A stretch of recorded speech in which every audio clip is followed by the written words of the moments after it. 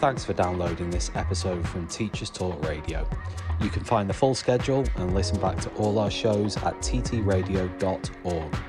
Enjoy the podcast. This show is brought to you in partnership with John Catt Educational, publishing professional development books and resources to support great teaching and learning in schools around the world. Have you checked out their latest releases? Use the code JCTTR2324 for 20% off your order. Don't miss out. Visit johncattbookshop.com to explore their full range of titles and advance your own professional development today. Happy reading. Bet UK is empowering the everyday wins, cheeky grins, big conversations, budding aspirations. Our goal? To make EdTech accessible and teaching exceptional. Join the global education community on the 24th to the 26th of January 2024 as we make education better together. Tick it off your Christmas list today. Get your free ticket before the 13th of December deadline.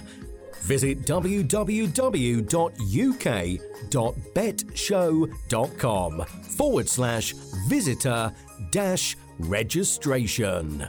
Good evening, everybody. Welcome to Teachers Talk Radio. Thank you very much for clicking play on this. If you're listening back or if you've chosen to spend a little bit of time with us this evening, then thank you to you too. Welcome, Matt, Miss B, and Vicky. In fact, I'm going to ask Miss B in as a speaker just in a second. In fact, I just have invited Miss B in as a speaker. So welcome to this show. We're going to be concentrating on working in a toxic school. What is a toxic school? What isn't a toxic school? What does it feel like to work in a toxic school? What should you do if you work in one? It's never sometimes it is clear cut, but there are grey areas here. So it'll be really interesting to delve into other people's experiences tonight in terms of their experiences of working in these schools, how that's impacted them. Very fortunate to have a few guests tonight who are going to share their experiences, which is great because I think this is a hugely important topic. I think it's one that perhaps isn't talked about enough, maybe isn't recognized enough sometimes. I think there's a lot of fear around talking about negative experiences. I don't know whether that fear comes from Ofsted inspections and sort of the accountability system, as in if you don't look the part and talk the part, then you are bad sort of thing. Whether that's true or not, that could be one of the reasons. I just think there's a lot of fear around talking about the things that are actually happening in the profession and the things that are going on. And I think tonight's an opportunity, hopefully, to talk about maybe those experiences, to maybe advise or give ideas on what someone can do if they're in that position. And it's very bad if you ever do get into that situation or position. I will in a moment just talk about my sort of personal experiences before inviting some of the guest speakers on as well. Just before I do that, it's a good opportunity for me to thank our sponsor tonight, which is John Catt Educational. And it's great to work with John Catt. They support shows like this, like the one we're doing tonight, the conversation that we're having about toxic schools, which I think is really, really important. If you don't know them, they publish professional development books and resources to support great teaching and learning in schools around the world. If you're interested in finding out more, you can visit johncattbookshop.com. And even then, you can get 20% off any item on their bookshop by using the code JCTTR2324 for 20% off your order, whatever you order, whether it's multiple items or single items. I'll talk more about John Catt later on as well. But yeah, thanks to John Catt for sponsoring tonight. Really, really appreciate it. So my first question is, do you work in a toxic school? Now, I created a while ago a little graphic, which I've posted on you can find it on my social media, but it's just about, I've called it like the toxicity radar. So if you search for that on X, or what was formerly known as Twitter, then you can find this toxicity radar. And essentially in the middle, you've got a red block that says toxic schools, and then going out from there, you've got various factors that might mean that you work in a toxic school. Now, there are, in fact, 1, 2, 3, 4, 5, 6, 7, 8 factors that I've included on here. I'm sure we can discuss more than the 8 factors I've put on this grid, but I do think it's a nice starting point. And the factors that I've said on here that constitute someone working in a toxic school are: I am being bullied at work and rarely feel secure. I don't feel leaders attempt to empathize at all. I never have any time to eat lunch or stop at all. I dread going to work almost every day. Accountability is excessive and only on the teachers and never on the students. I am very scared of challenging anything in the school. I always feel incredibly stressed every weekend. And the last one was I have to work at least one full day every weekend. Now, I've said on this diagram when I created it that if you get 75% or more of those factors, then you probably work in a toxic school to one degree or another. Now, that's just me coming up with that. Everyone might have their own ideas there. You know, you might think that only having 1 or 2 of those factors that I've listed mean that you work in a toxic school, which is completely fair. I mean, I've just come up with that figure based on my experiences. But I do think these are interesting starting points just to get us thinking about it, about what a toxic school is or isn't. Now, on the outside of this diagram, in the green section, I feel confident and secure at work at all times. I very rarely have to work on weekends. I very rarely feel worried or stressed on weekends. I feel very comfortable to challenge and disagree. Accountability is shared around and isn't excessive. Very rarely dread work. I always have time to eat lunch, and I feel understood and can be open about my mental health. And interestingly enough, when I asked people to potentially come on here tonight and talk about it, a lot of people said they'd signed non-disclosure agreements, so therefore they couldn't talk about it, but they'd like to. That you know, if they hadn't have signed that, they'd absolutely have talked about it. And also, a lot of people just generally sort of, you know, I guess scared. I mean, this is people who've left these places years before. And that's something that's absolutely true, is this hangover effect.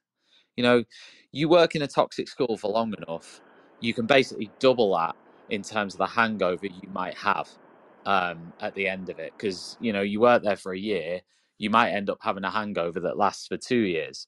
You work there for 5 years, you might end up with a hangover that lasts 10 years.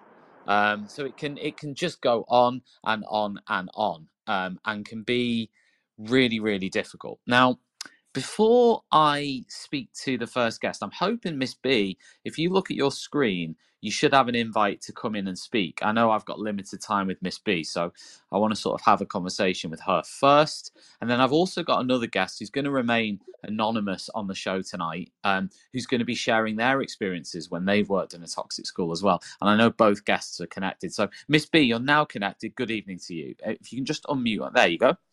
Hello. Hello. How are you this evening? I'm all right, thank you. How are you? Yes, I'm not too bad, actually. Now, your tweet caught my eye. You're a maths teacher, and you had replied to my tweet, which said, "Have you left a toxic school? What have you done since?" You replied by saying that someone told me I got my sparkle back, and I hadn't realised until that point how much I'd lost it. So I wondered whether you could talk about your experience going from a toxic school to a non-toxic school. Yeah, so essentially, I was very fortunate in the position that I still lived with my parents at the time. So I felt it was so bad that I resigned without anything to go into, which I know not everybody's fortunate enough to be able to be in that position. But I thought, I've got to get out. And I started at my new school, and it was like opening my eyes again. I was suddenly trusted with my job again. I enjoyed going to work. I wasn't crying every day. I feel like these sound like such silly things to be doing, but honestly, it made so much difference to my life. My mum was a teacher, and she said to me afterwards, um, she used to dread it when I came home from work every day because she didn't know what mood I was going to be in because I Yeah. was so miserable. But I started at the new school and I thought, wow, I like teaching again. I enjoy it. I enjoy doing my subjects and like presenting at the front of the room. And Yeah. I, at one point, when I was at that particular school previously, I remember someone coming in to observe me, and I just kind of forgot how to speak. I started Yeah. stuttering and like mumbling, and it wasn't until that point where I thought, "Oh my goodness, what on earth is wrong with me?" And that has not happened since I've left there. I've not felt that sense of terror, because it was terror really, and I just Is that for terror? Just to cut in there, is that terror thinking that they were going to see something and then you were going to yeah, get in trouble, that sort of thing? Yeah. yeah. It was constant. I would live in fear of someone coming into my classroom at that school because I would think, oh my goodness, what are they going to pick now? Because there was always, always, always something. Um, and it was always my fault, not the kids' fault. Like even if it was something the kids were doing, it was, why did you do that? That was silly. Um, and it Yeah, just it felt, was all on you. yeah, it felt very much like the walls were closing in on me. It was a very, very difficult year. So was this your first year in teaching? It was, yeah. Yeah. So I trained during the year that COVID happened. So Yeah. I had only had what, half, two-thirds of a training year. So I was already starting in September feeling like I wasn't quite the finished product. So I needed support and I needed guidance. I needed them to be a little bit gentle with me because I didn't feel like I was 100% there with what I was doing. Um, but I was met with so much scrutiny and I was essentially bullied for the year. Um, and I'm so, so glad that I tried somewhere else because I remember it being the day before we went back after October half term. And I remember crying and saying, I can't go back, I can't go back. And I stuck it out for the year. But I think had I not changed to another school, I wouldn't still be teaching. So when you decided, when you were within that year, right? Because I mean, a big part of tonight is to try to think, okay, if someone's in this situation, Hmm. what do they do? Now, one of the obvious things is to try to leave, which Yeah, you've obviously done. But was there anything else during that year, apart from digging in and trying to survive? Is yeah. is there anything else you did or you tried to do that helped or might have helped? Um, I mean, I found a trusted person within my school that was like my one person I could go to, and they would always make me feel a little bit better. And they knew it was bad for me. Um, but it was just nice to go and see someone that was a little separation. And actually, that was when I started being active on my teacher Twitter. Yeah, So I spoke to so many people that year, and I had such good advice from people um, because I felt like I couldn't always go to people within my school.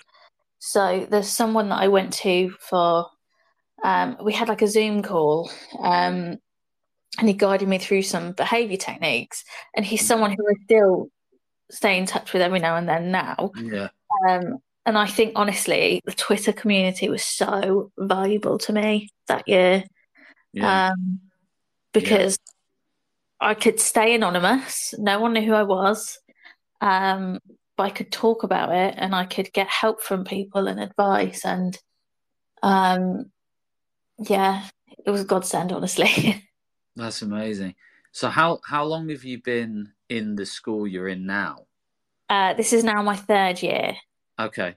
And if you were to sort of try to try to highlight the key differences in not just what happens, but the way you feel. I know that's difficult because there's probably a huge amount, but what would you say are the main differences?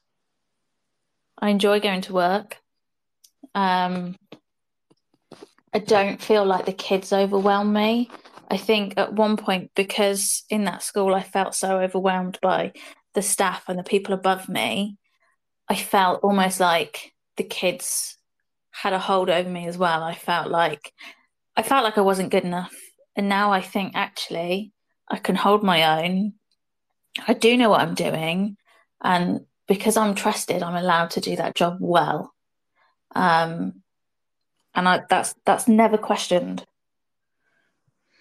Can you explain how? So when you were in this school, the first Mhm. school, the toxic school, um, how did it feel in the morning when you were driving to work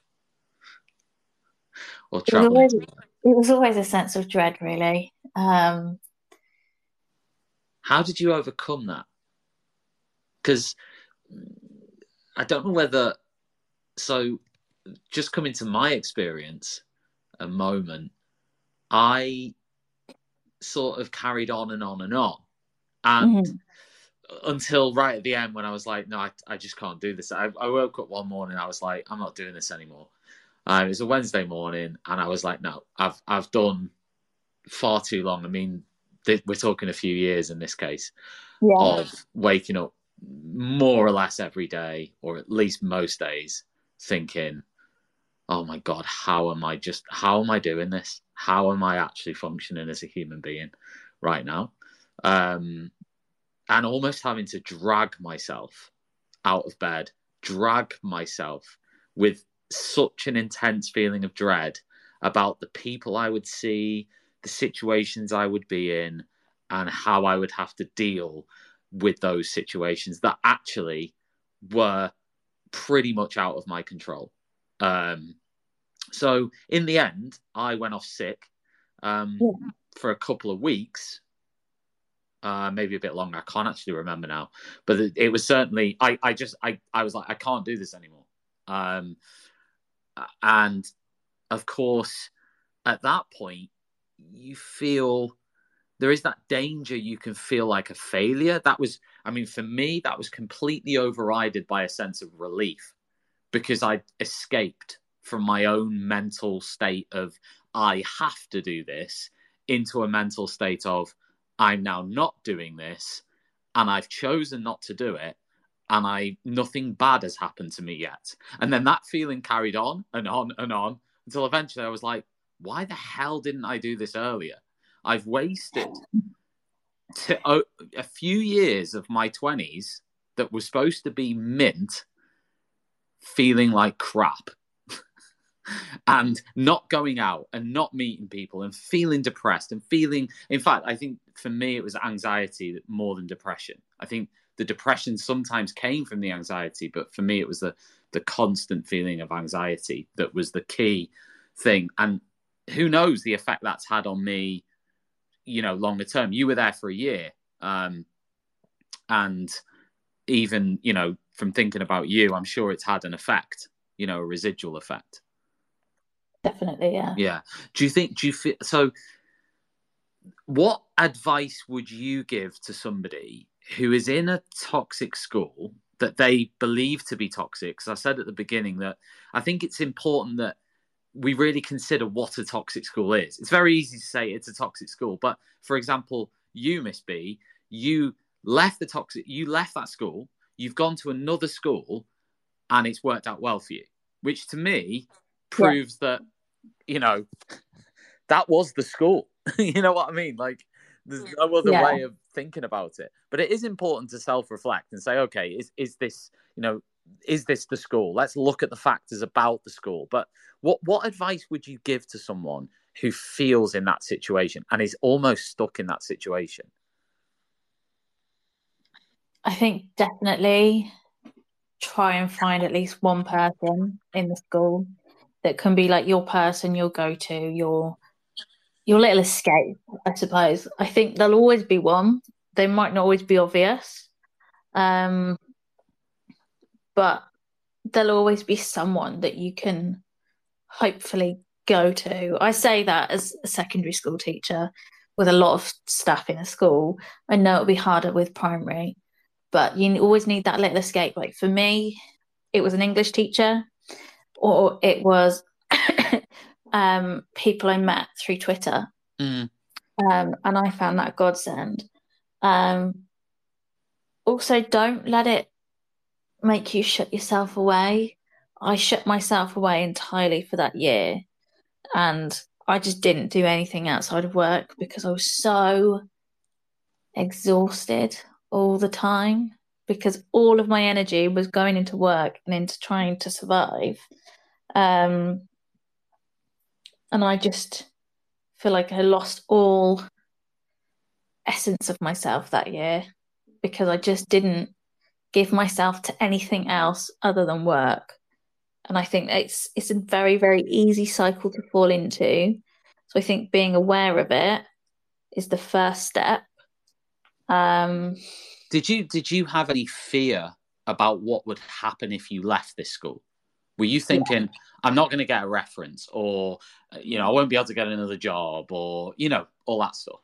yeah. So I think because I jumped and resigned before I'd actually looked elsewhere, I just wanted out. I thought, I mean, I like you, I felt relief, but then I thought, oh no, what if I can't get another job? And I was very, very lucky in that I found one relatively quickly. And I know I'm in a fortunate position with that with my subject as well. Um, but I definitely thought, what if no one wants me? What if they read my reference? Because I've got no idea what it would have said. But I Mm, thought, what if they read my reference and it's awful?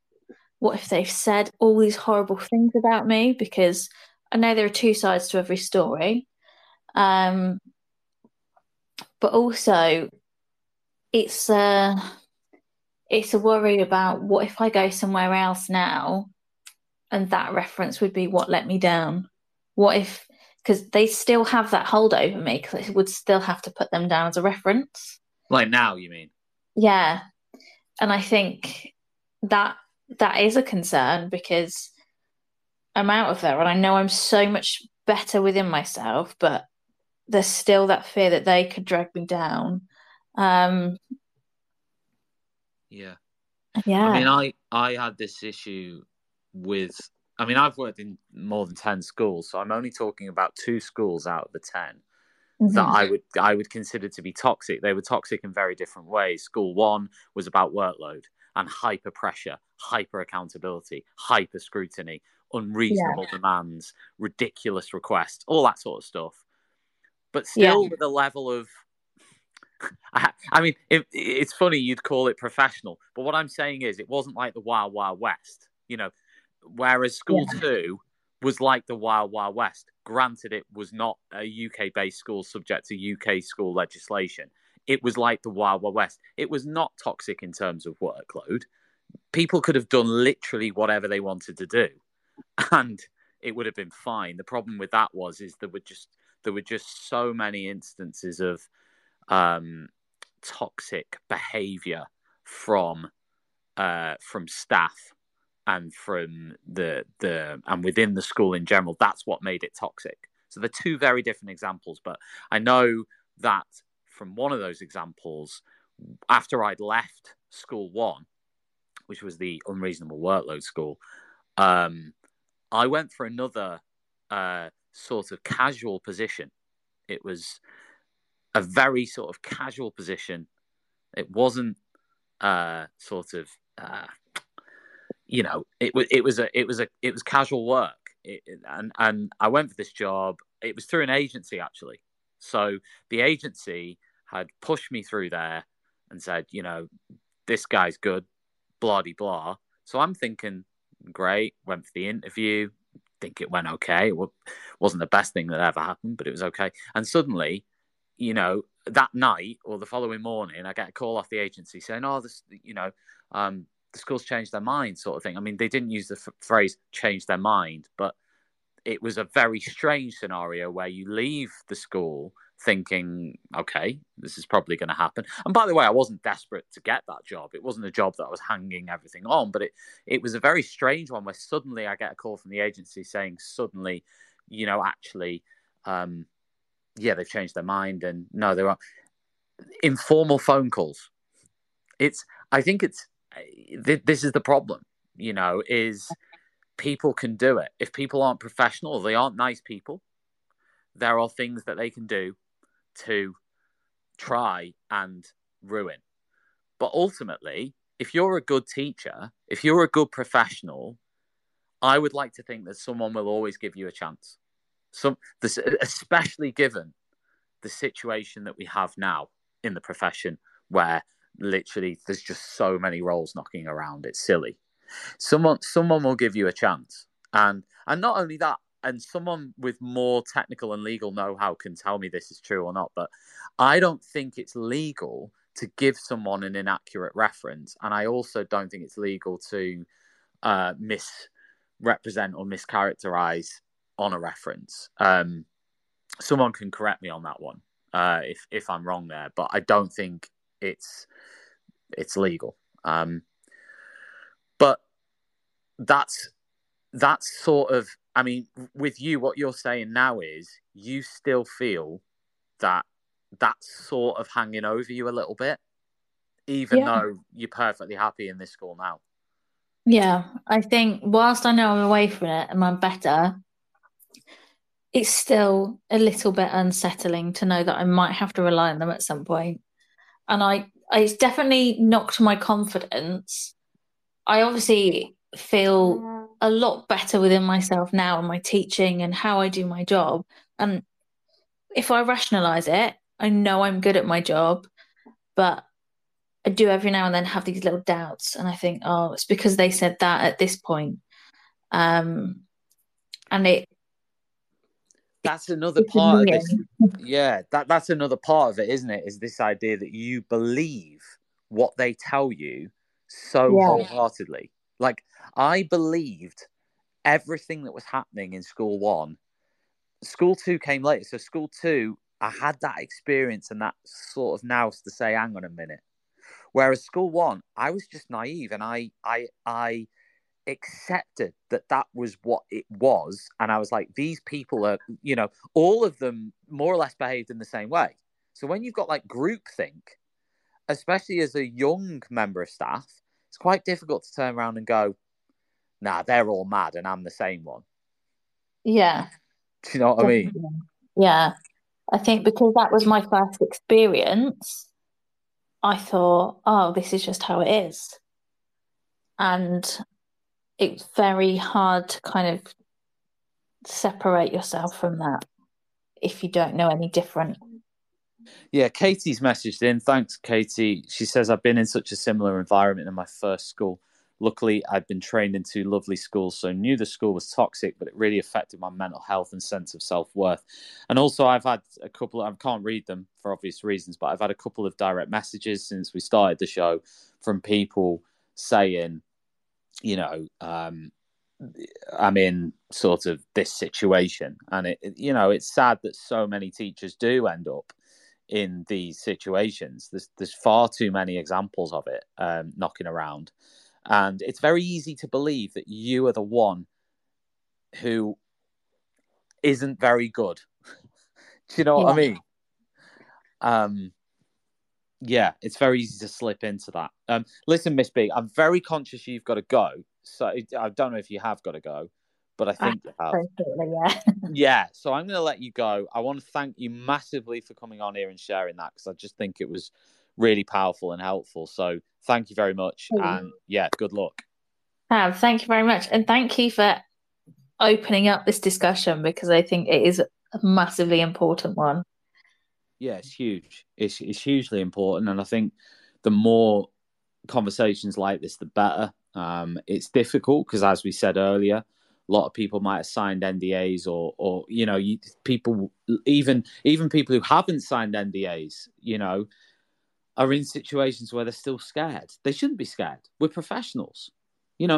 People haven't done anything wrong. Why should someone who's never done anything wrong have to live in fear?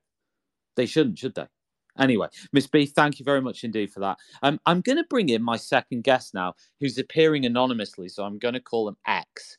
X, do you want to unmute yourself? If you can, it's in the bottom left. Hopefully, there we go. Yeah, done that. Brilliant. Good evening. Okay. How are you? Hi, how are you? Yeah, not too bad. I'm going to call you X Good. For the purposes of anonymity. So can you? Thank you. Yeah, can you tell me about your story, if possible? Yeah. Well, mine's very similar to the last caller, really, but mine's got a bit of a different twist in the sense of the toxic school I was in.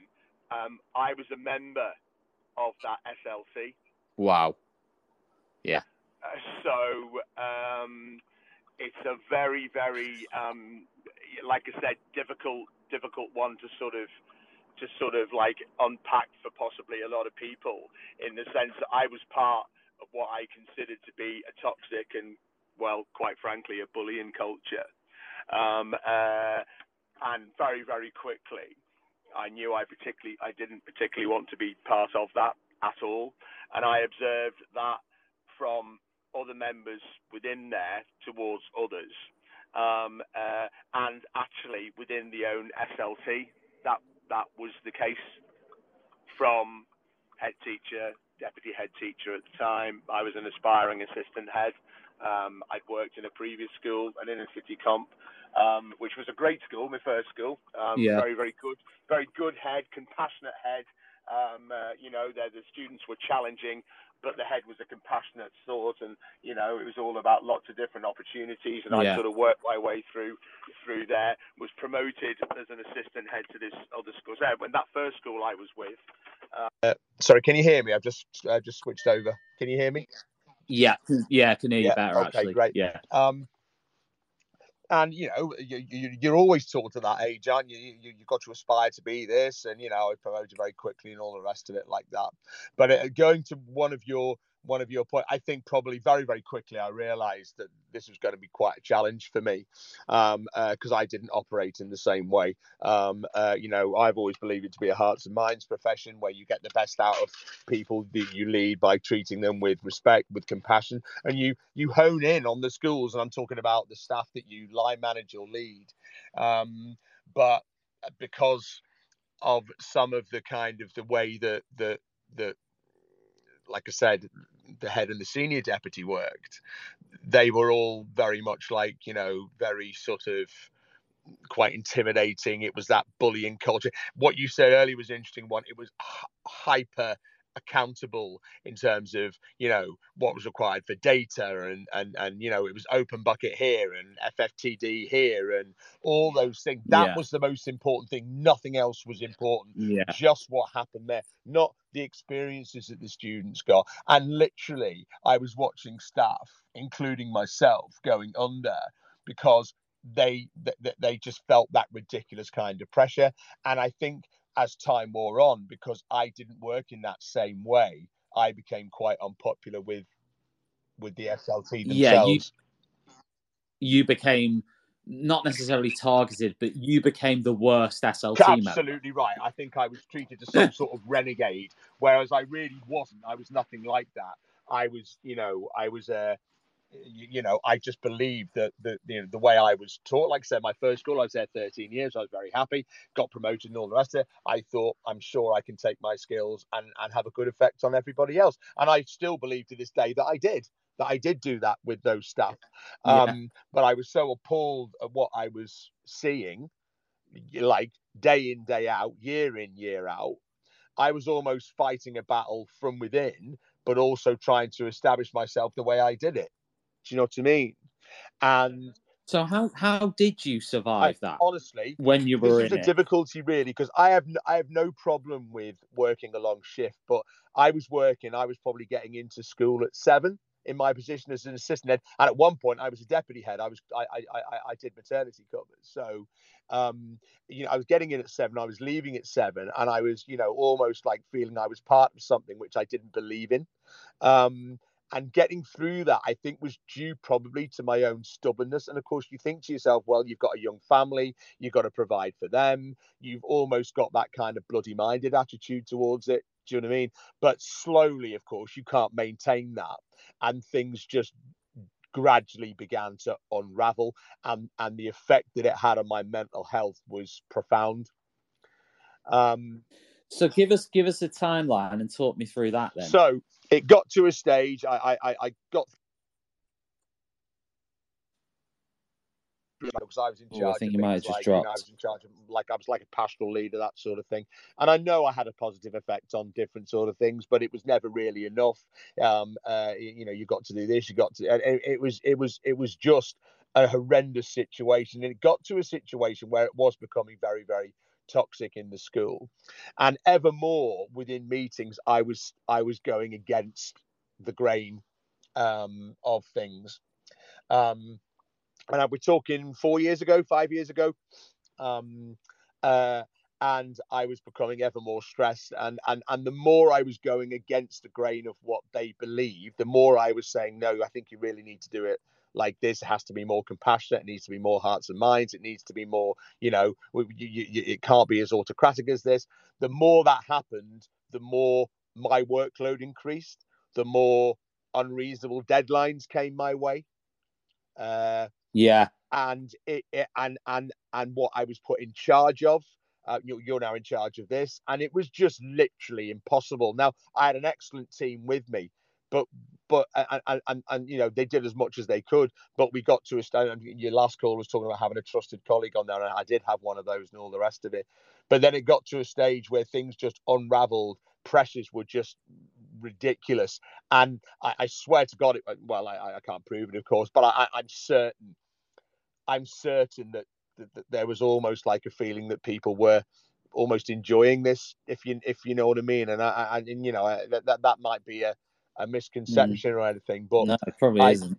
I literally, at one point I was in charge of literally everything on the pastoral front. Do you know what I mean? It was just, without going into too many details. Now, nobody can absorb all of that with unreasonable deadlines, with staff leaving because they felt they were being bullied out. And you're only got to look at the recruitment crisis now that we have, and evermore. And I think it was almost like they were scared to challenge the Ofsted narrative. Therefore, whatever Ofsted came through with, right, we've got to do it that way. Well, no, you don't. You actually have to challenge it. And like I said, the tragedy of this teacher, that this head teacher that took her own life over Ofsted like that. Do you know what I mean?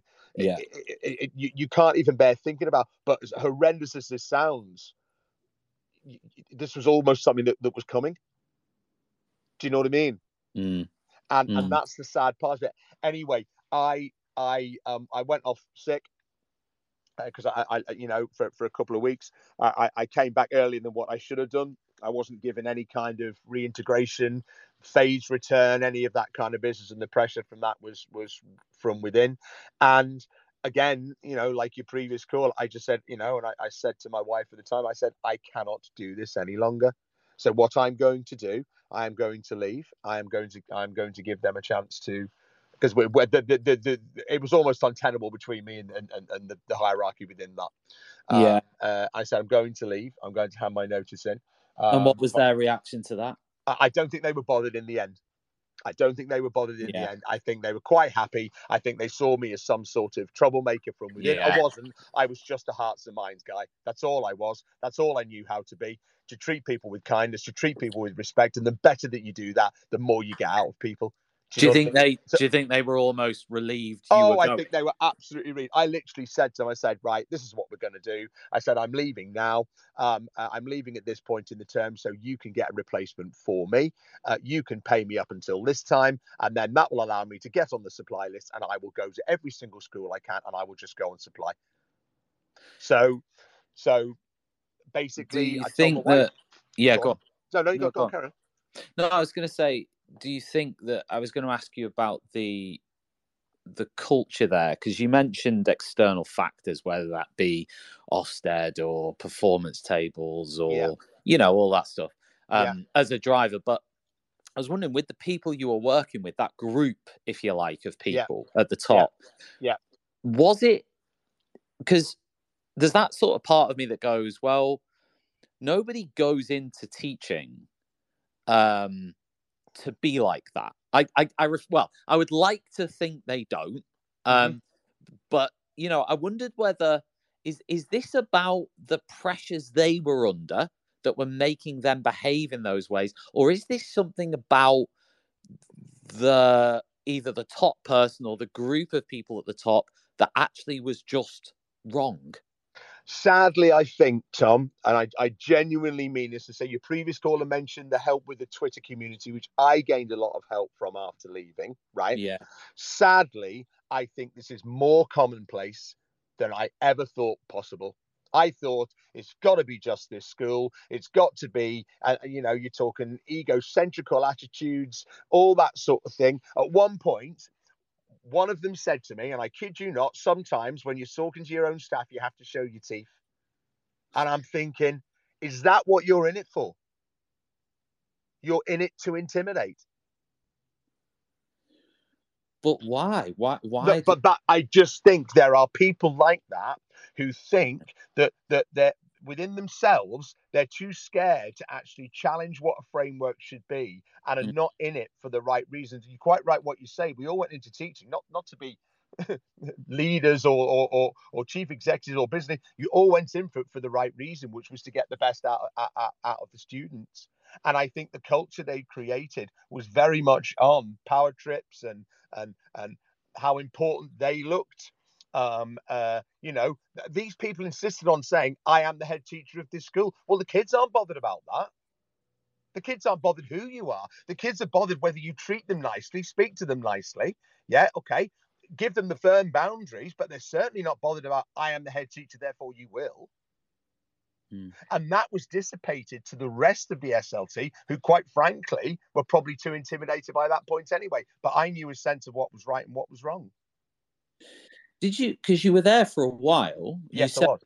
You said that your mental health deteriorated and massively. I'm not too ashamed to say this, Tom. I'm certain I went through some sort of breakdown. I'm absolutely certain of it. Can you pinpoint? Because I can pinpoint for me, like I said to you earlier, there was a Wednesday. I still remember it was a Wednesday morning. I can remember the day it was. We're going back a while now. Yeah. And I remember the day it was. I remember waking up and literally something had just clicked in my head. I was like, oh, it actually felt physical for me. It did. I remember I was due to see friends of mine. I was due to go away for the weekend. I went in on the Friday. There was all sorts of stuff going on. And I was literally that terrible fear of dread, literally. And I remember it to this day. And like I said, I'm quite a strong person. I'll be honest. I'm quite a strong person. All the way to work, I was in tears. Yeah. Right? All the way to work, I'm in tears. And literally, I got there and I went, I can't. Turned the car around, and I knew that from that particular point, I was never going to set foot in that school again. Yeah. So basically, and here's the thing: this is where it can really get to you. I signed on to a few supply agencies, but I thought I've had enough of this. I want out of teaching. I want out of teaching. I want out of education, and I became a delivery van driver for a couple of weeks. And basically, I had a real passion for being a teacher. I really liked what I did. Do you know what I mean? I've been a teacher for a long, long time now, and for them to make me feel that way, I think shows that it wasn't necessarily me, but it was the school. Because I remember I was in the middle of a city centre. I was signing on for supply agencies. Yeah. One person gave me a call from an agency, said, I've got a great job for you here. I've looked at all your pastoral experience, your SEN experience. Oh, you'd love this school. Do you know what I mean? So he said, come to this school. I said, no, I'm leaving. I don't want to be any part of it. I've had enough. It's taken too much from me. No, he said, no, just go. It's a long-term job. You can quit anytime you want. You'll definitely get it. I know what you like. He's very persuasive, and I owe quite a lot to him. Do you know what I mean? Yeah. And I said, all right, okay, if it makes you happy, I'll go. I'll have a look. I'll go for the interview and all that kind of stuff. So I went into this school on supply, and I remember the day I walked in, and you could just feel like the welcoming presence of everything. You know, the person that was going to observe me teaching as part of my interview was waiting at the top of the stairs for me and was pleasant and nice and come through here and what do you need and what are your resources and all that kind of stuff. You know, there was staff there, you know, and she goes, just wait in the staff room and then I'll get everything sorted. I sat in a full staff room of people talking, chatting, laughing. Like, it was like you could just sense the togetherness of the staff. Yeah. You know, and I just thought, do you know what? Might be all right here. Yeah. So I went for the interview and I got the job and I came back in September and it was just fabulous. Absolutely. You just felt the warmth and the togetherness of and the community of how good the kids were and how good the staff had engineered that and worked hard in order to sort of set that up and contribute to it. I'm going to tell you one story which I think is significant. Yeah, please. I think heads need to get onto this, and this is not about me. It's a bit of a cathartic experience, I'm not going to lie, but this is all about what I think leaders should do for the future. So my previous school, the toxic one, they were obsessed with performance management and targets, and your class has got to reach this level of value added and GCSE and all the, and if you don't, you will not make pay progression. Right? And many people didn't make pay progression because of the ridiculous targets that they set.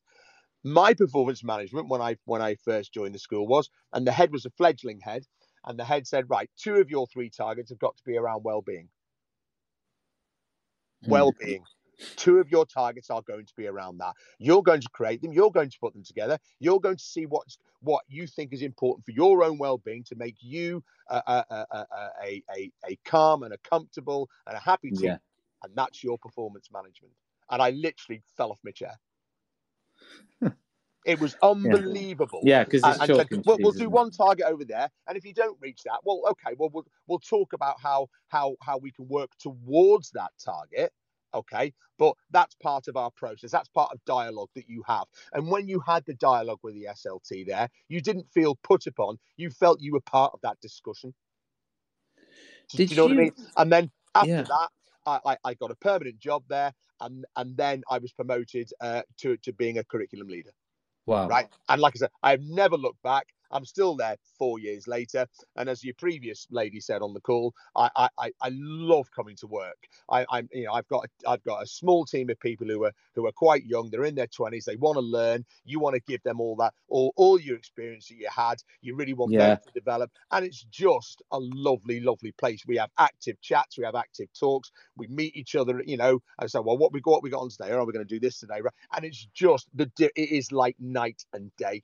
And I don't believe that people can't create that kind of atmosphere based on togetherness, well-being, based on a culture that everybody shares and that nobody feels judged or put upon in any way whatsoever. Of course, whilst establishing firm boundaries amongst the students, of course, while doing that, that's really important. You can't let people run riot. Do you know what I mean? And I'm not going to lie, it's a challenging school, right?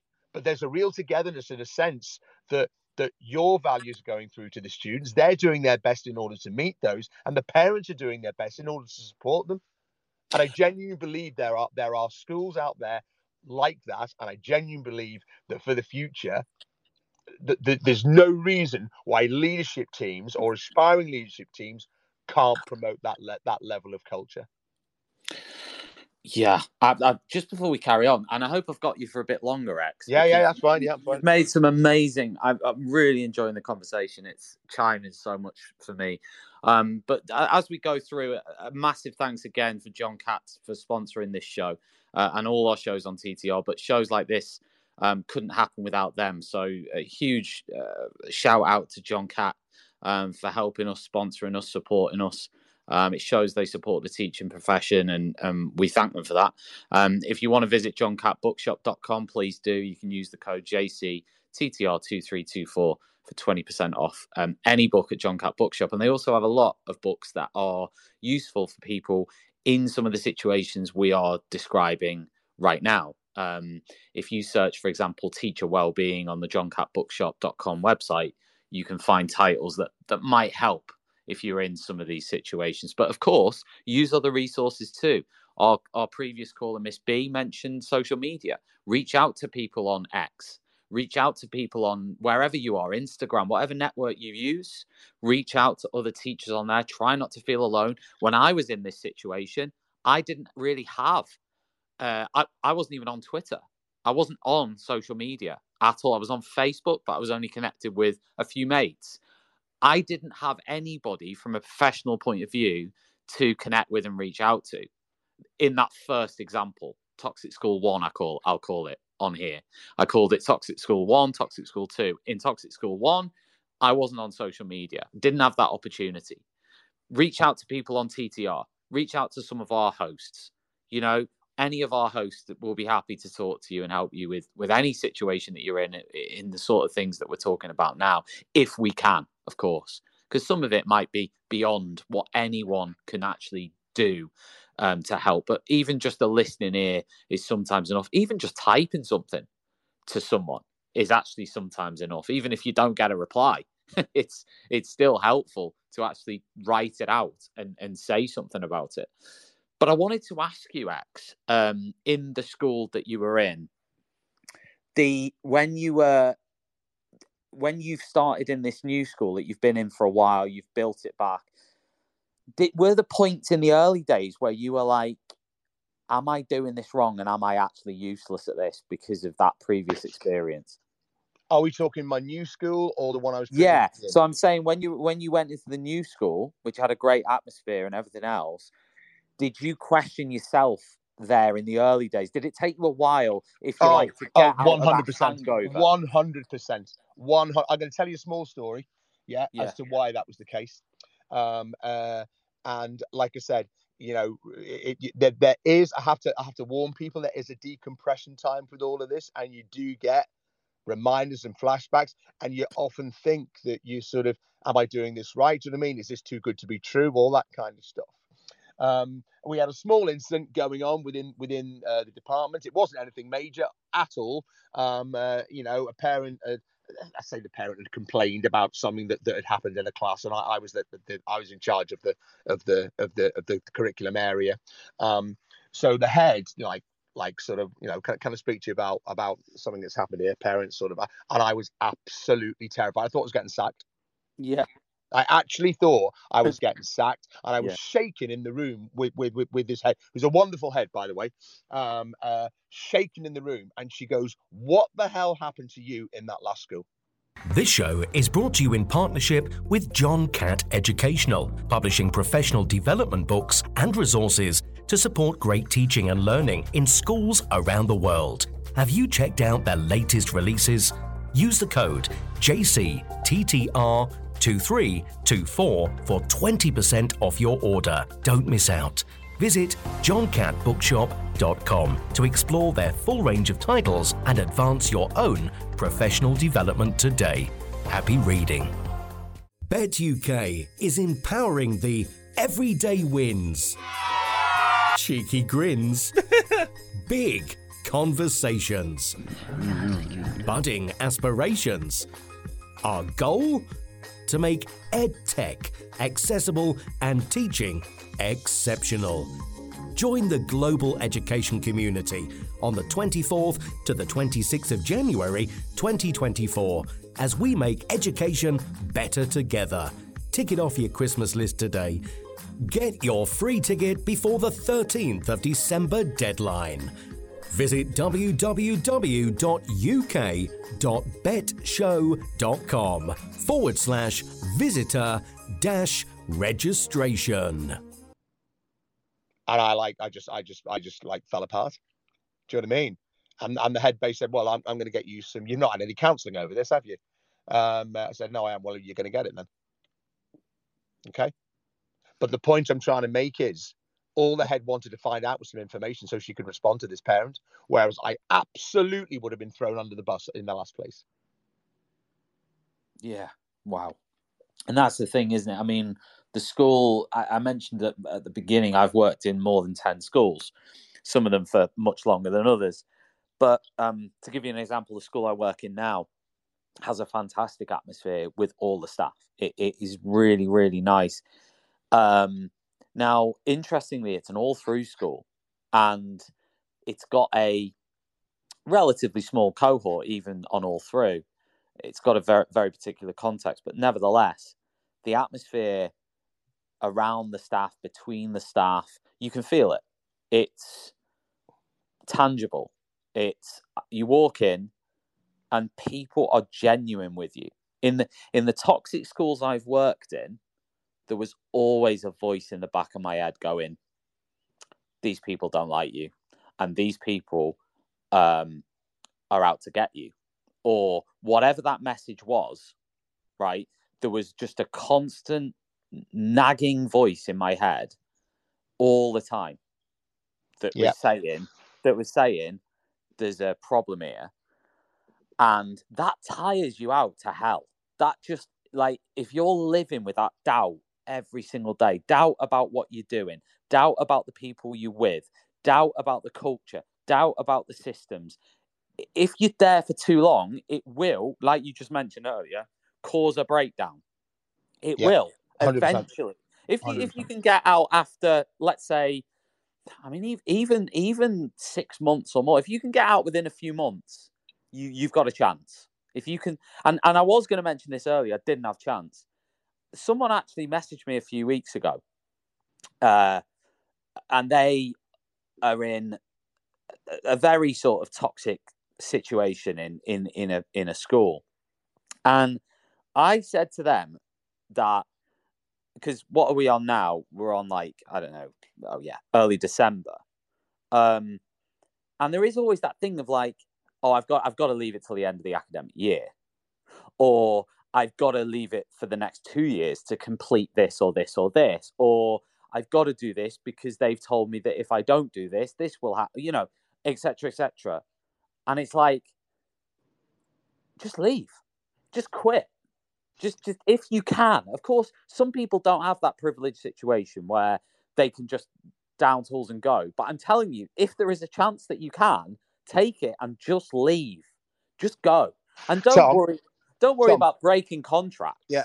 Whatever. Yeah, go on. Can I come in on that point you've just made, which I absolutely wholeheartedly agree with. I'm one of the safest thinkers, if you know what I mean. I don't gamble or anything like in terms of, oh my God, I've got to do this. And that's why I stayed in that school for so long. But I'm telling you now, if you can do it, right, just do it. Because I'm telling you, and you've only got to look at the recruitment crisis anyway within the profession. You can do it, and you can find somewhere else. And it might be, you might have a small period of uncertainty at the time, but if you can actually do it, do it. Don't think you're beholden to this. Don't think you're beholden till the end of the academic year. Just go, because there will be people, and you know in your own heart you're good enough, there will be opportunities out there for you to do it. And I just want to come in on the point about your previous call. I think I know a point that you made about the reference. You are entitled to see your own reference. Yeah. And you can challenge that. And if they've written something derogatory, you can challenge that. You can report it. You are the one who is in charge of that reference.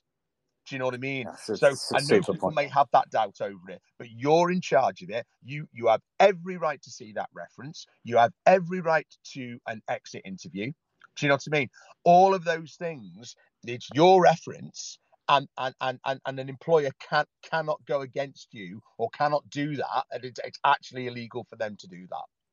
So I hope I may have put a few minds at rest regarding that. Do you know what I mean? But if you do have that opportunity, just take it, because it's a short life in comparison. But there are so many good places out there. And I think since I've been in this school, I've done a lot of network with other schools in the area. And you've got great places, absolutely brilliant places. They are out there. But please, if anyone wants a bit of life experience about being in a toxic school for too long, please get out. Just don't hang about. You know that it's wrong. Get out before it really affects your health. Yeah, I mean, my two experiences, I just got out. I got out midway through the year in both cases. I was like, sack this off. The first one was not like that. The first one was, I agonized for months and months. I remember spending hours on Mumsnet forums every day where they were going, I want to leave. What should I do next? It was like, what can I do after teaching? What can I do? And when I left that school, I thought that was it. I thought I was quitting teaching because I'd I'd almost failed. I was relieved to leave, and you know, it was great, but I was like, I've failed, you know, and like, what I need to do is I need to completely change career, need to change direction, you know, whatever, right? And that's what that's what these situations can convince you of. You Very intelligent people can be convinced. I'm not saying I'm very intelligent, by the way, but very intelligent people can be convinced that to think completely irrationally. Yeah, I agree with that. And therefore, you do have to sort of take stock, and you do have to try somewhere else, find somewhere else. I think so. After Toxic School 1, I did probably maybe 3 or 4 very short-term contracts through a supply agency. And then I got a job, and then I got a really good job in a really good school, and I was there for a couple of years. And at the end of that, I was like, the first school I was ever in was actually really great, you know. So I should have had that reference point. But like I say, you can believe the strangest things. I think one thing I wanted to ask you got, and this is where I'm sort of going here, is that when you climb the tree, the career tree, you know, whether that be NQT or ECT, teacher, middle leader, senior leader, and then at some point in that journey, you sort of go, oh, I've messed that up. I'll mess that up by leaving. Or I don't want to mess this trajectory up. And I don't want to do this, this, and this. And it's almost like that stigma around not being able to climb the ladder. And I do think that exists in teaching. It is that thing of, what does it look like?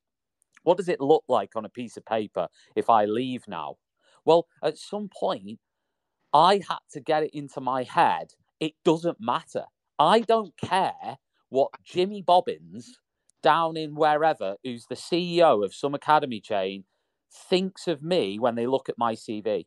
I don't care. No, what I care about is being happy. And I also, and it comes back to what you said as well, if you know you're a good teacher, and if you know you can do that job over time, right, then don't let other people dictate what you think of yourself, right? And to be fair, it took me years to figure this out. It doesn't matter. Someone could have told me this, you know, at this time, and it probably wouldn't have made much difference. In fact, they probably did, in other words, but it wouldn't make that much difference. But now, you know, after a long learning process, it does. So I wondered for you, because you said you were aspiring to be SLT, you're aspiring to be maybe a deputy head, whatever it was. Did you feel almost like, I can't fail?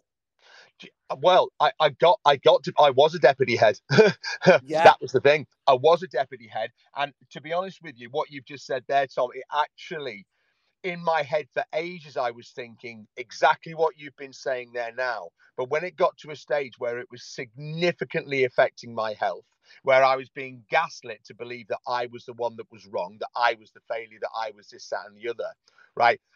It didn't take me long to actually think, do you know what? Being happy, being healthy, getting sleep, not like, honestly, I used to literally go home on a Friday, and I reckon by Saturday morning I was already thinking about work on the Monday. Yeah, right? yeah, oh, absolutely. Getting into that stage where everything's being ruined for you, I thought, so I don't need it. I made that decision very quickly. If I carried on the way I was going, I was significantly going to become very, very ill. Do you know what I mean? And mental health is a massive, massive thing. Yeah, and loads more is being done about it now, but it's a massive, massive thing. Yeah, that people really need to sort of switch on with. And as soon as I'd made that decision, I guess because of the kind of person I am, I was brought up fairly well. I'm quite a humble sort of guy. I'm not conceited or any of that kind of thing. It didn't bother me in the slightest that I rocked up to that school. And almost, Tom, you're starting again, aren't you? You're almost like an NQT. You're going in there. You're in the staff room. You know, I've gone from deputy head to main scale teacher. Yeah. And it didn't bother me a bit, because very, very quickly, within weeks of being there, you know, I was being invited out here. I was being invited to play football, do you know what I mean? Because they played five-a-side on a Friday. All of those things. And I thought, so this is what it's about. This is actually what it's about. Because by the time you get to the top of the tree, or the deputy head and all that, they take most of your money in tax anyway. Do you know what I mean? So you're getting all the way back to that. And that's when I knew. So I've got, and what you've just said there is absolutely spot on. I don't care what anyone thinks looking at my records. Oh, he was that, but now he's that. Doesn't matter at all, because I know now I'm actually doing something which has meaning. I'm actually doing something that I've always wanted to do. I've been teaching nearly 30 years. And now I'm in a situation where I've got a small department and I'm helping young people who are only 2-3 years into the job. I'm helping them, giving them the benefit of my experience, right? Helping them to be good teachers, helping them to,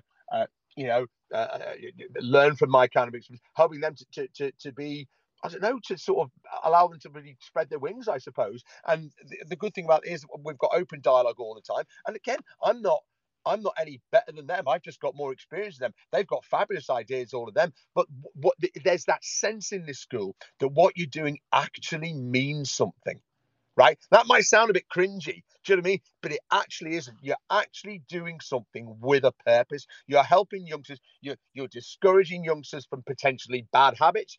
You're discouraging them from you're trying to encourage, how do I deal with speaking to this parent? How do I deal with this particular child? And you feel you can give them that sort of advice. And that's probably I've had more development. I've had more rewarding experiences, in the 4 years that I've been here than I ever did in the whole time I was in that last place. Yeah. Development, cultural development, and I'm learning lots of things. I'm learning lots of things from young people as well. Do you know what I mean? So it, you quickly forget that, I think. But I think what it is, it's taking that plunge. It's taking that getting rid of that thing in your head of the what if this doesn't work out? What if they look at me and say, why are you suddenly looking for a job as a main scale teacher, but you were a deputy head? You must have done something wrong. Do you know what I mean? And you do have that kind of thing in your head, but it quickly dissipates when you get accepted for what you are in any kind of decent school with a good culture. It quickly goes, and you realise what your purpose is. Absolutely, and it's also about you mentioned accepted for who you are. It's also about accepting yourself for who you are and what you are. And for me, that's obviously on a personal level as well. Is, it's like, because you don't fit in to someone else's system or someone else's idea of a system, it means nothing. It doesn't mean anything 100%. About you. It doesn't. Life's too short. And, the best example of that would be, I'm thinking, okay, this is a rather niche example, but I think it's a really good one, is Aspas, who used to play for Liverpool, right? Because I'm a Celta Vigo fan now, big Celta Vigo fan, because I used to live in Vigo, and I love Vigo, and I love the people there, and I had a great experience in a school there and everything else. And, it's my sort of second or third home, right? But Aspas spent, I think, 2 years at Liverpool Football Club. He played like 2 games. And at the end of that time, people were like, he's not very good. And write him off, sort of thing, because he couldn't fit in with that culture at the time. He didn't, he couldn't fit in with where he was living. He couldn't fit in with the other players. He couldn't fit in, blah, blah, blah, blah. And he said this later on. And he went back to Celta and scored about 20, 30 goals a season in La Liga. I think he's won La Liga Golden Boot twice. Diego Forlan is another great example. Used to play for Man United. Went on after that to play for Atletico. Was a star man at Atletico. Played amazing. There's so many examples in football of that. I think it's a great sort of example to say one place, even two places, but definitely one place shouldn't in any way define you or what you are as a teacher and a professional. Not at all. Absolutely right. I have to say a massive welcome to everyone listening in. I'm not going to name anybody listening in. This will obviously go out as a podcast, but lots of people are sort of listening live. If anybody does want to call in and want to sort of share this conversation with us, we're going to carry on for another sort of 15 minutes or whatever. But if anybody else wants to call in and get involved in the conversation, more than welcome to do so. You can press the little icon in the bottom left-hand side, the little microphone icon, and you can get involved in the conversation. Obviously, for a lot of people, it might not be comfortable to do that. And in fact, I've had a direct message from somebody, and they've said I can read this out, they've sort of shared this just this evening, and they said, I left my role as I'm not sure what that says actually, as something a year ago, working for a multi-academy trust in inner London for a promotion to head of history outer London. Whilst the promotion was a driving factor, it was getting out of a toxic environment that pushed me to leave mid-year. I knew my time in the academy chain was slowly coming to an end once they had started to implement a uniform curriculum that lacked real intuition and perspective. However, that would have been bearable if it weren't for the top-down initiatives, holding to account in inverted commas, and general disdain towards staff. Your day could be shifted by people's moods, whether it was an aggressive email, passive-aggressive comment, or simply facial expressions towards you while you were teaching. There was never a feeling of being good enough, always a need to be better. This was accompanied by ever-moving goalposts, where you essentially had to replan lessons each year to fit in with new initiatives, and so on. The shift to a new school has been remarkable for me. Whilst there are other challenges and a feeling of passivity, the day-to-day feeling from above is hugely impactful. The smiles, the positive feedback, and generally nice people make it a joyful school to work in. I'm a huge advocate for making the move. As a teacher, we are more valuable than we perhaps feel, and the very nature of a toxic school is to make you feel otherwise. I thought that was a really pertinent message that I got there. And any thoughts on that, X? I think you've muted yourself, but I'm sure you. Sorry, there you go. Yeah, you're back. I'm back. I'm back on. Yeah, I actually think sorry, the dogs are. All right. I actually think based on a lot of what's been said there, that there's so much of this sort of going around in terms of like you say, the goalpost will shift, and that feeling of never being good enough, that feeling of like you really feel you've worked hard on a particular piece, or you've really sort of, but oh no, it's got to be different, and what can we do? That ever sort of feeling of no, that's not good enough, we've got to do this. That in itself is debilitating. It's absolutely debilitating.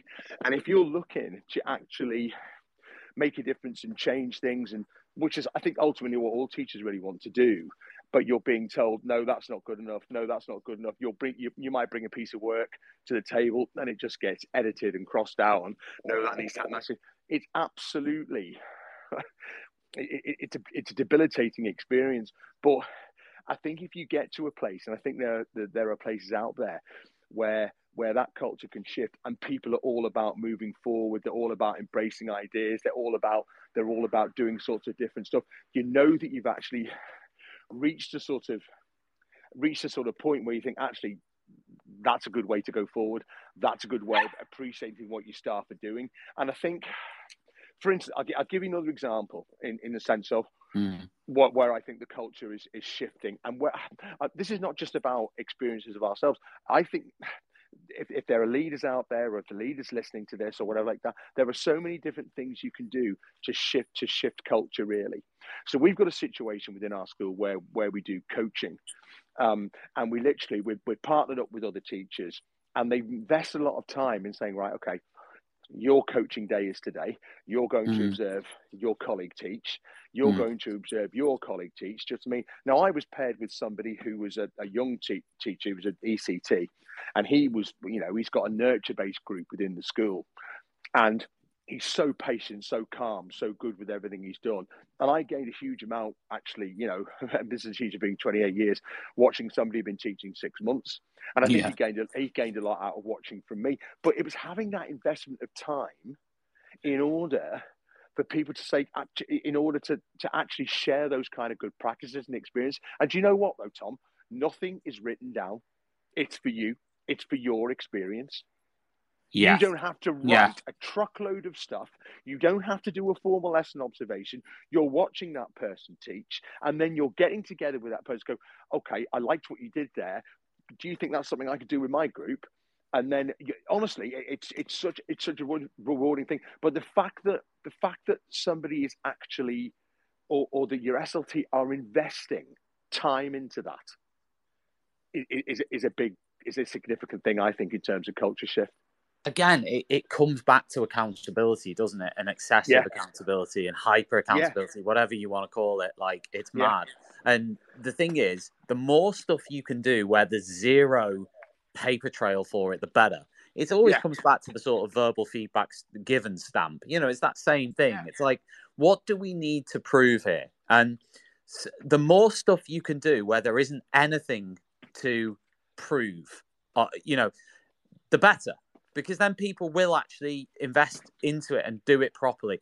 You know, if I'd have had the chance to do anything in Toxic School 1 that wasn't monitored, I'd have learned a massive amount more, and I'd have invested more into it. I'd have been more myself. I'd have had more authentic conversations. I'd have shared things that of how I really felt and not just how people wanted me to feel. And even in those sort of schools, when you actually do feel bad, you almost feel like you've got to script how you feel bad to suit them. Honestly, it's just, and I think with this coaching thing as well, because you know that you're not getting spied on, you know you're not getting watched, you know they are giving you that time. You, like I said, you can be yourself. You can actually say, well, this is how I do it with this group, and you can do it cross-curricular, cross-subject, and all that kind of thing. But I think some you know, your toxic school is going to go, right, well, I want an action plan for that, and I want to see. It's almost like an excessive obsession with tick boxes and all this kind of thing. Whereas, again, as I referred to earlier, in this school, there is nothing that I don't feel that I'm doing which actually doesn't mean something. Do you know what I mean? Everything I feel I'm doing, I'm supported. For instance, when we're doing things, obviously, as I'm a curriculum leader now, we do curriculum reviews. So, you know, and I'm not against accountability and all the rest of it. But when you're having those curriculum reviews with SLT and the teaching and learning strand of that, you're not like in my previous place where you're given a, like, this person needs sorting, this isn't good enough. You almost feel part of that dialogue. So the SLT are very supportive in that, and they'll say, okay, well, we observed this session, and this is what we got from it, and what do you think of that? And I think we could do that. What do you think of your curriculum here? Do you want to have a little go at maybe? And you feel part of that process. You feel part of that inclusive sort of ideology, which SLT should be. In my opinion, do you know what I mean? That's how it should actually happen. Where it should, because look, don't get me wrong, SLT is a hard job. I was going to actually raise job, right? Well, I was going to raise the point, actually, based on what you just said, is that creating a school that is not toxic does not mean a school without weaknesses and a school without problems. Absolutely it doesn't mean that everybody always speaks to each other in exactly the right way, or never says anything that they don't regret saying later, or it doesn't mean that. It doesn't mean perfection. It doesn't mean a glossy, everyone always says the right things and does the right things. What it means is authentic.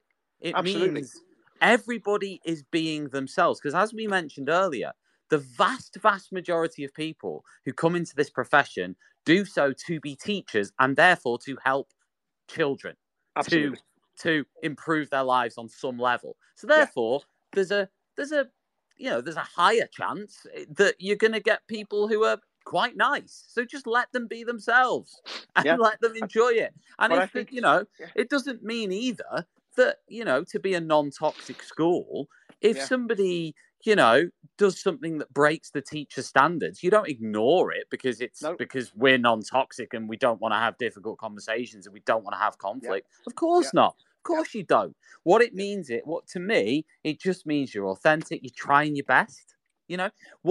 Some of the non-toxic schools I've worked in, the behavior wasn't great. It was okay. It was manageable, but it wasn't great across the school. But the leader was was authentic, was nice, was approachable, and that's what you want. I'm willing to put up with whatever if it's a culture that I feel is good, and the people at the top of it are good, and they're genuine and they're trying their best, and if they're trying the best, that counts for a lot, doesn't it? Because no one's perfect, of course, right? It does. No, and this is tough. It's like super tough. Like, I've never been a head teacher, but hats off to anybody who ever becomes one or wants to be one, because like, yeah, even if things are going well, it would be the most stressful thing in the world. Like, all eyes are on you all the time. But, you know, so we're not saying like human beings can be perfect in anywhere, whether it's a toxic school, a non-toxic school, wherever, but it's about the effort or the aim or the vision or the goal and the direction of travel and the cultural place that is. So listen, X, we're running out of time. I know I've got Yasmin on, so I'm going to chat with Yasmin just for the last 5 minutes because I know she's called in a fellow host, which is great. So I just want to say a massive thank you, X, because you have your stories and your engagement. I know it'll help a lot of people, and it's totally chimed with like so many things I've been through. It's obvious that you just know what it is to go through that experience. So thank you very much indeed. No, absolute pleasure, Tom. I've loved being on here, and I hope my experiences can lead towards other things. And you know, if I can be any help in the future at all with anybody, then well, we might have to. Tom, I'm more than happy to come on and share some other stories, because it's all about moving forward, in my opinion. And I genuinely believe that there can be people out there that can create good cultures simply by being decent people. Definitely, 100%. Thanks, and speak to you soon. Yasmin, good evening to you. Hey, Tom. Hello. How are you? I'm okay. Good, thank you. Yeah, fire away. Any thoughts? No, honestly, it was just really. I was gonna say it was really nice to listen to that, like hearing Miss B and X. But I think it's so nice to hear the perspective of SLT. I feel I often don't hear that, and I think one of the things I found really inspirational about what what X said was, going from being a deputy head to a classroom teacher and still, caring so much about influencing school culture and helping ECTs and things like that. I think in teaching, I personally find teaching, really hierarchical, and I feel like you rarely see people take like a demotion from deputy. I don't think I've ever actually met someone who was a deputy head and then became a classroom teacher, all in the name of, self-care and leaving a toxic school. And, I feel like it's just really nice to hear stories like that, in all honesty. And obviously, I love this kind of topic because it is something that really resonates as well. But, it was just really nice in particular for me to hear from X. Yeah. I love the fact you're calling him Mr. X. It's hilarious. But you're like, no, I'm not going to call him X. I'm going to call him Mr. X, which is great. Mr. X, are you happy with your new title? Oh, absolutely, 100%. 100%. I'm going to call myself that now, to be honest with you. That's the coolest sounding name I've ever had. Listen, I mean, Yasmin, obviously we know sort of, your story is well documented, and you've also been through your own experiences and very sort of traumatic experiences and all the rest of it.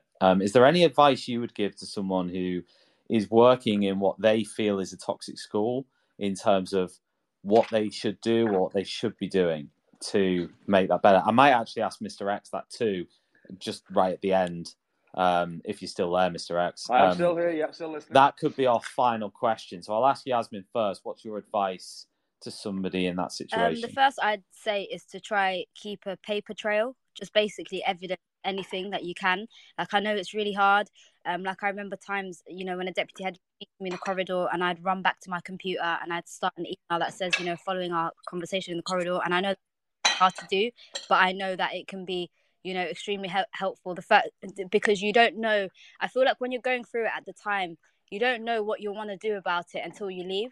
And I completely respect somebody who, whether someone signs an NDA or just moves on and never talks about it again, or decides to go to an employment tribunal, I feel like I've got equal respect for everybody because everyone's got that. But I would definitely say keep as much evidence as you can, just in case take it further afterwards, you're actually in a position to do so. The second I would say is, which I think both Miss B and Mr. X said, is to resign if you can, just get out of there. I think I learned that the biggest thing I learned is that, your health is priceless and it's not something you can ever replace. And if you can get out of somewhere, like you always hear, if you died tomorrow, your school would replace you or whatever, but you never hear the other side of things, which is also, if you left, you could also find another job. Like, even hearing X talk about being a delivery driver after being a deputy head. You know, you can find any job. It doesn't necessarily have to be in a school straight away, but I say, you know, prioritize getting out of there essentially and talking to someone, as you already said, Tom. Absolutely. And Mr. X, what are your final thoughts on this? Final bits of advice. If you're there. Are you there? Oh, I think he might have. I think I muted him. But yeah, I think I muted him, but he is there somewhere. Anyway, it's been a great show. Can you hear me? Oh yes, I can hear you now. I'm back. Sorry. Your final advice. My final thing, right? I totally agree with Yasmin on that. You make sure that you have a paper trail and that you are recording some of these conversations to keep it to yourself. That's a very, very important thing. But I think the most important thing for me to say really is,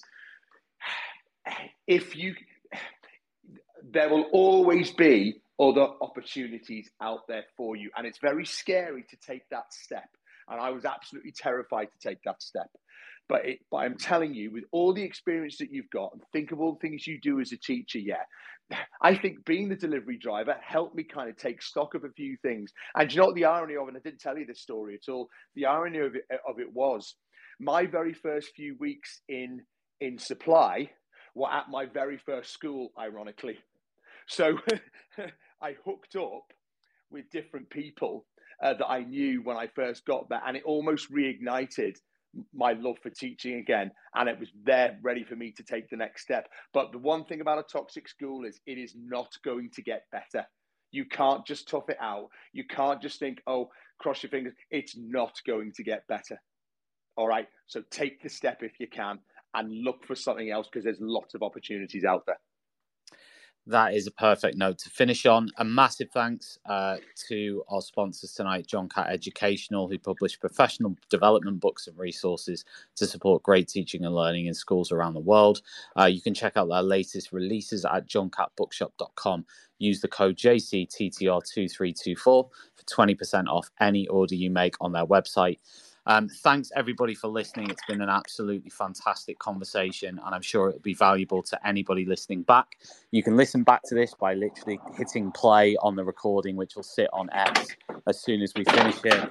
I'm just going to mute Mr. X. It sounds like he's having a battle with the kitchen at the moment. But a massive thanks to everyone for tuning in. You can listen back on X. We'll also publish it as a podcast shortly after we finish here. So, well, I say shortly after, it might be tomorrow or the day after, but soon in the coming days, if you follow Teachers Talk Radio on any of the podcast platforms, this one will be available for you to listen back to on there at your leisure. The final thing to say is good luck to anybody who's listened to this and is in that situation. Good luck to you. Be bold, be brave, do whatever you need to do for yourself to feel better in yourself and to have the value that you intrinsically have. So thank you very much. Good evening to you, and thanks for listening to Teachers Talk Radio. You've been listening to Teachers Talk Radio. Tune in live and listen back at ttradio.org. We look forward to hearing from you next time on Teachers Talk Radio.